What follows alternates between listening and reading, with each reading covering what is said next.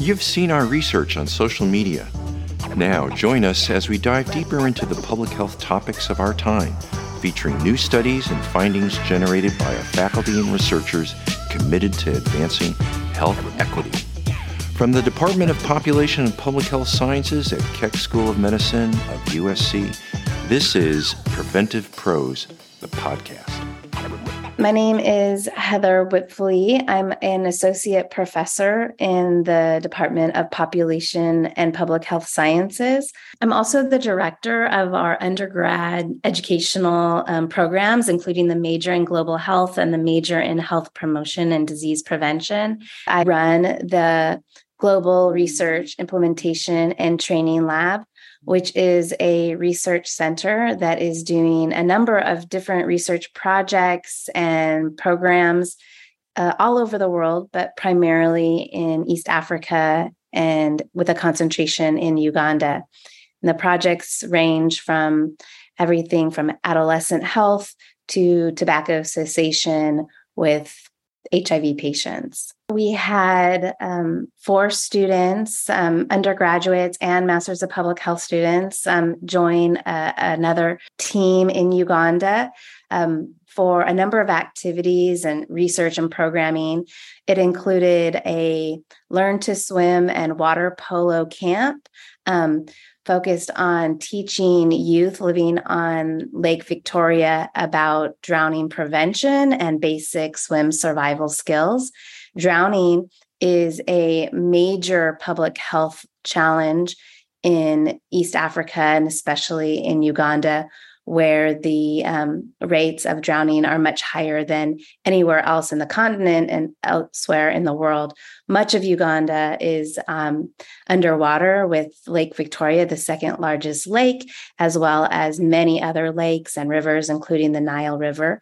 And so drowning is a major problem. So we were doing drowning prevention work in the community. We also partnered with the Ministry of Health, Swim Safe Uganda, and the Ugandan Swim Federation in putting together Uganda's first ever World Drowning Prevention Day event. It was held on July 25th at Rainbow International School in Kampala, and it involved a number of different activities and events. We had an exhibition water polo game between some American water polo players who joined us, as well as the national Ugandan water polo team. We also had some demonstration swim races with the Ugandan Swim Federation, and we had some demonstration learn to swim exercises showing how we were teaching kids how to swim and how to float, and showing also some swim rescue skills, how to save someone when they're drowning. And the audience for this was high-level policymakers and community members from really throughout Uganda. And then we also had a number of speeches, testimonies from drowning survivors and from first aid responders, as well as from high-level officials from the Ministry of Health, the Ministry of Water, the Ministry of Transport, because drowning is, of course, a very multi-sectoral challenge. So we had all types of sectors presenting. And then we gave out some awards to champions of drowning prevention in Uganda. It was a really fun and exciting day that brought media attention and some energy and motivation to future drowning prevention activities in Uganda. And out of that event, we formed a Ugandan drowning prevention steering committee that we are a part of, and encouraging activities and thinking about things that will happen over the next year to support drowning prevention in Uganda. That includes the National Strategic Plan, as well as more community outreach trainings, ambassador trainings, and importantly, more research on what's causing these drownings and how high the burden is and what can be done to prevent them moving forward. We did an initial pilot study in Mayuge district in eastern Uganda, and the results of that research are just coming out, and they're really troubling. There's a lot of work that we can be doing on the community level in terms of increased protections like fences and signs, at the policy level in terms of making sure that boats are regulated, that life jackets are regulated and available. And also, again, as I mentioned, at the personal level, making sure that those, especially who live near bodies of water, know how to swim. When deciding what types of projects to pursue in Uganda and elsewhere, we really look to our community partners to identify challenges that they're facing and community priorities. In terms of Grit Lab, most of our work that we do is community-based participatory research. And in that kind of way of approaching research, we often identify community members. For example, we have a program called our Youth Public Health Ambassadors Program, where we worked with local authorities and local health teams to identify 30 young, promising youth in and out of school living in rural northern Uganda in the Lira district. And we brought them in and interviewed them and then selected them to participate in a 1.5-year-long youth public health ambassador program. And the first step was to train them in the basics of public health. Our students in the Grit Lab developed curriculum and workbooks and workshops for these youth, along with students at Makerere University in Uganda. And together they delivered that curriculum both in person and over Zoom. And then as we brought those youth together to identify what were the challenges in their community and what were some of the priorities that they wanted to focus on and research. And out of those discussions, a few things came to the top, including malaria, which remains a major challenge in their community, nutrition, sanitation, and sexual reproductive health. And so we worked with them to create a community health assessment that would look at specifically those issues. And our students helped create a survey instrument and tools and protocol that was then submitted for human subjects approval, both here in the United States at USC and in Uganda. And then went into the field with the ambassadors. The ambassadors went into the field, collected the data themselves, uploaded the data through tablets that we provided to them. And then our students helped them analyze and present the data. We had a third workshop with them where we analyzed this data, and we joined them in Kampala, where these youth ambassadors had traveled 8 hours from their rural villages in northern Uganda to the capital, where they presented the data that they had collected in their community to parliamentarians, to the Ministry of Health, to experts at the School of Public Health, as well as the U.S. Embassy. So it was a very exciting full circle moment for them to have been, trained in public health basics, to be implementing a research study themselves and finding the data and the results about what are the burden of diseases and the challenges related to health in their community, and then to present those results to the policymakers and stakeholders in their community and in their country.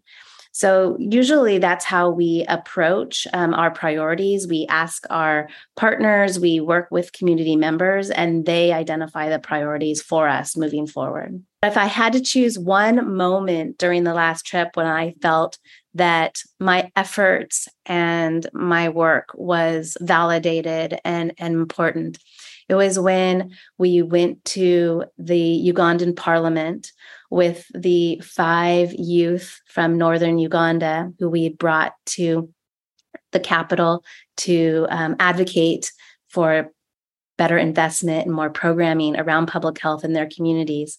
And so we escorted them into a meeting at Parliament with the Parliamentary Health Committee. So these are, the leading policymakers, politicians in the country looking at health issues. And one of the youth who was quite quiet and reserved, and I was a little nervous about whether or not he was going to be able to rise to the occasion and speak to the parliamentarians, stood up and he said, thank you for having us join you today.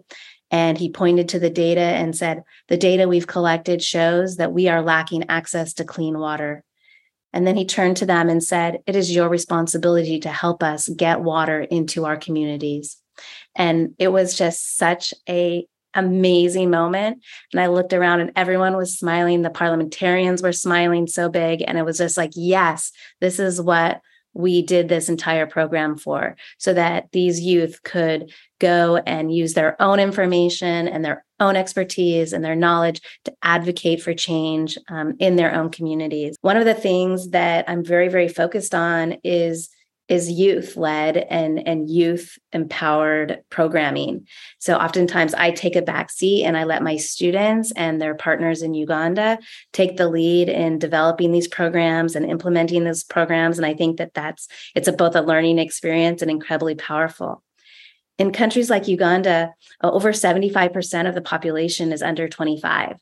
So the need to empower youth and have capacity building and a focus on the youth is essential. It's not just fun and it's not just cute. It's essential to the future of the country, because that is the population and they need to be empowered to make change. We are so embedded in the communities and having them as equal and greater partners to the work, so that there is no discussion of whether or not they know the research findings or whether they have access to research findings. They're engaged in discovering and getting those research findings. And so, of course, they're involved in knowing what they are and disseminating them. And we term it, these decolonized approaches to global health, where the international partner is really playing a backseat role and really a partner and not trying to insert themselves or lead in identifying specific things to work on, specific priorities, or dictating what solutions should be implemented. That this is more of a process. And through that process of community engagement and community capacity building, the communities themselves are able to identify their own priorities and the programs that are going to serve them. Right now, I have a number of projects ongoing in Uganda. One includes a National Institute of Health funded study that's working to help people living with HIV quit tobacco use. Unfortunately, now about 30% of all HIV-related deaths are tobacco-related. So it's really important to help people with HIV quit tobacco use, and we're working to develop different strategies, including a phone-based text app that can help to support them in their efforts to quit tobacco use. I'm also part of a center. It's a GeoHealth Hub Center. It's a Global Environmental and Occupational Health Hub. It's based in Addis Ababa University, with hubs in Kenya, Uganda, and Rwanda. And this is looking at climate change issues as well as other environmental health issues. A lot of that work focuses on monitoring air pollution throughout those countries and linking that air pollution data to health effects amongst adults and particularly in children. And so those are some large NIH funded work that I'm doing. And then I have a lot of research that I'm personally funding or working through donors that to the GRIT Lab that can support this community-based participatory research and impactful programming that we're doing in communities of need throughout the country. So that includes a youth public health ambassadors program where we train local youth to be experts in public health and to serve as resources in their community and to collect data from their community and to advocate with that data for change, as well as a really strong drowning prevention program partnered with the Ministry of Health to address what is a tragic burden of preventable death throughout the country. So there's a lot of different activities funded by a lot of different sources and a lot of opportunities for students to get involved in different types of work, whether that be data collection, data analysis, program development. And there's a lot of different opportunities related to kind of global health expertise that come from those different projects ongoing in Uganda. every year I think, I might have to cut back on this work. It's getting a little overwhelming. And then I have these experiences where they're so rewarding for everyone involved that I recommit myself to making sure that it keeps going. I encourage all students and non-students alike, and alumni in particular, to reach out to me personally or to look onto our Grit Lab website. It's sites.usc.edu/GritLab, and to let me know about your interest or any questions you may have about the work we're doing. I really welcome both input and collaboration and partnership. There's ways in which you can get involved. There's ways in which you can participate, whether you're a student or not. And so this is really a community project for USC and beyond. And we can use everyone's enthusiasm and everyone's motivation and energy in working together to make healthier communities in Uganda and beyond, and here in the United States as well. As I mentioned, a number of them were with me in Uganda this summer. And I'm hoping that as the world is increasingly turning back to normal and pre-pandemic practices, I'll once again be able to take larger numbers of students to get this experiential learning opportunities.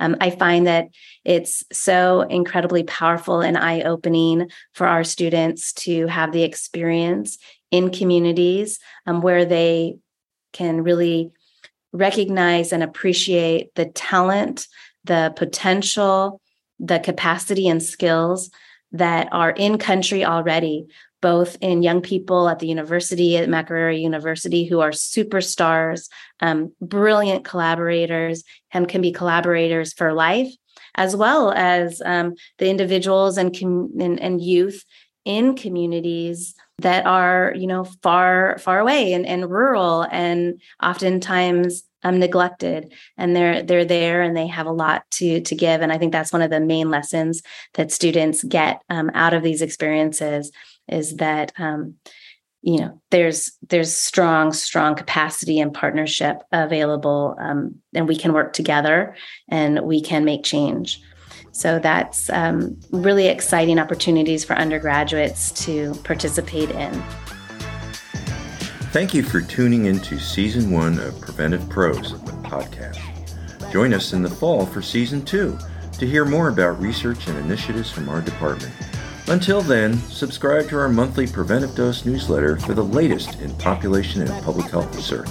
Thank you for listening.